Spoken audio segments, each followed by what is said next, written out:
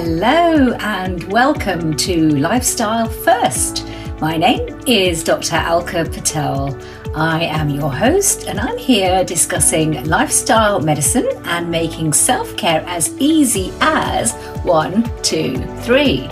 Each week I'll be answering one question by taking a deep dive into 2 aspects of research and literature and giving you 3 actionable health tips to embed self-care into your everyday. And I'll be taking you through the Lifestyle First method. It's an acronym for a method founded in evidence that takes you through a blueprint of 10 key determinants of health and happiness, and takes you from knowing what to do and why to do it and translating that into how to do it. And I know life is busy, so each episode will be a short light bite for you to be able to absorb with ease into your day. This is Series 1, Episode 7, and the theme in the Lifestyle First method that we'll be exploring today is T, time out. Now, time out is a really important component of being able to live a healthy and happy life. And it is just so important to build in time in our day when we're not being whisked away by the busyness of life and that ever lengthening to-do list. And when you take time out, you can literally do nothing. And I will be discussing the benefits of doing nothing in future episodes. Or you can do anything that just allows you to pause and restore and rejuvenate. So today I want to talk about relaxation. It comes from the Latin word laxare, which means to loosen. Most of us will have heard and experienced the stress response. It's that physical, emotional, physiological change in our bodies and our minds that happens when we're under stress or anxious or frightened. You know, sweaty palms, rapid heart rate, tremors, shakes, rapid shallow breathing, pupils dilated. The hormones cortisol and adrenaline, they're on the rise, and it's your sympathetic nervous system that is activated. This is the stress response, the flight or fright response. And we now know that there is an opposite response. Remember physics? I think it's to every action there's an equal and opposite reaction, I think. Well, the opposite of stress is relaxation. And the opposite of the stress response is the relaxation response. So let's turn to the literature to find out more about this. Now, in his book, The Relaxation Response, Dr. Benson describes this response as an inducible physiological state of quietude. It's the ability to heal and rejuvenate, and it's an equally essential survival mechanism to our ability to respond to stresses through flight or fright. And what he says is that actually you only need a mental device, so sound, word or phrase repeated silently or aloud, and a passive attitude of not worrying about how well you're performing and simply putting aside distracting thoughts to feel relaxed and activate your parasympathetic nervous system. And here it's the neurotransmitter acetylcholine that's released, and this works to slow down your heart rate, relax the muscles in your gut. Your adrenaline and cortisol levels drop, your blood pressure drops, your heart rate goes down, your immune system is given a boost.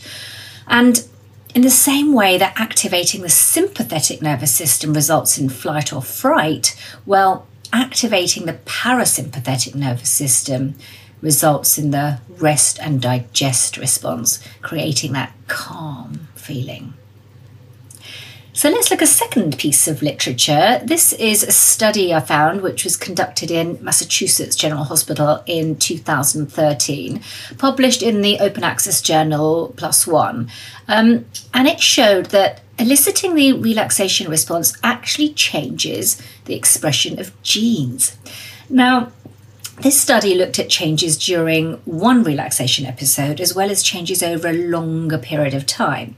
And it enrolled 26 healthy adults who had no prior experience of proactive relaxation or the relaxation response. And they all had blood tests upon enrolling, acting as their own control group. And they then went through an 8-week relaxation response training course. And then they had another set of blood tests 20 minutes after listening to a CD, which was used to elicit that relaxation response as part of daily practice. And another group of 25 participants, well, they were also enrolled into the study. And this group, however, had between 4 and 25 years of experience of regularly eliciting the relaxation response. And they too had their blood samples taken before and after listening to the relaxation CD. And these blood samples, well, they were analysed for over 22,000 genes.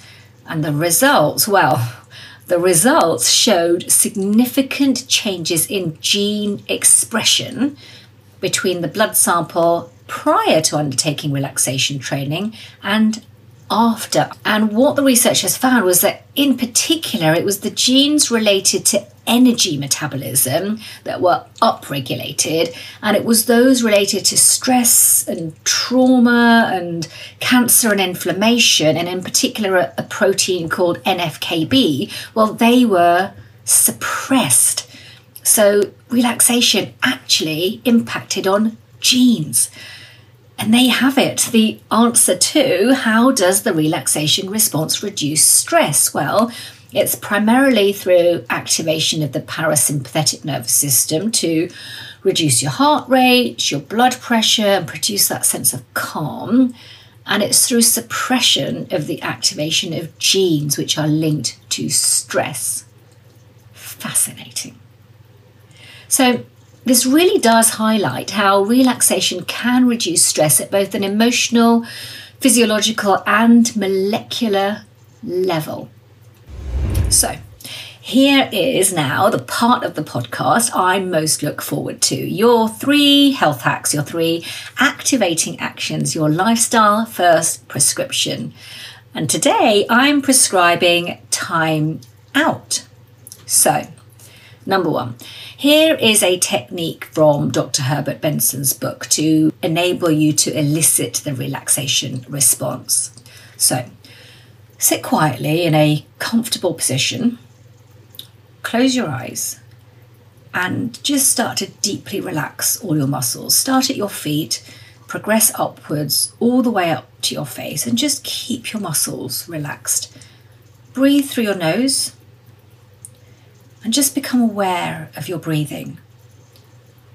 And as you breathe out, say the word 1 silently, or any sound with no meaning attached, and just continue to breathe easily and naturally, saying the word 1 as you breathe out.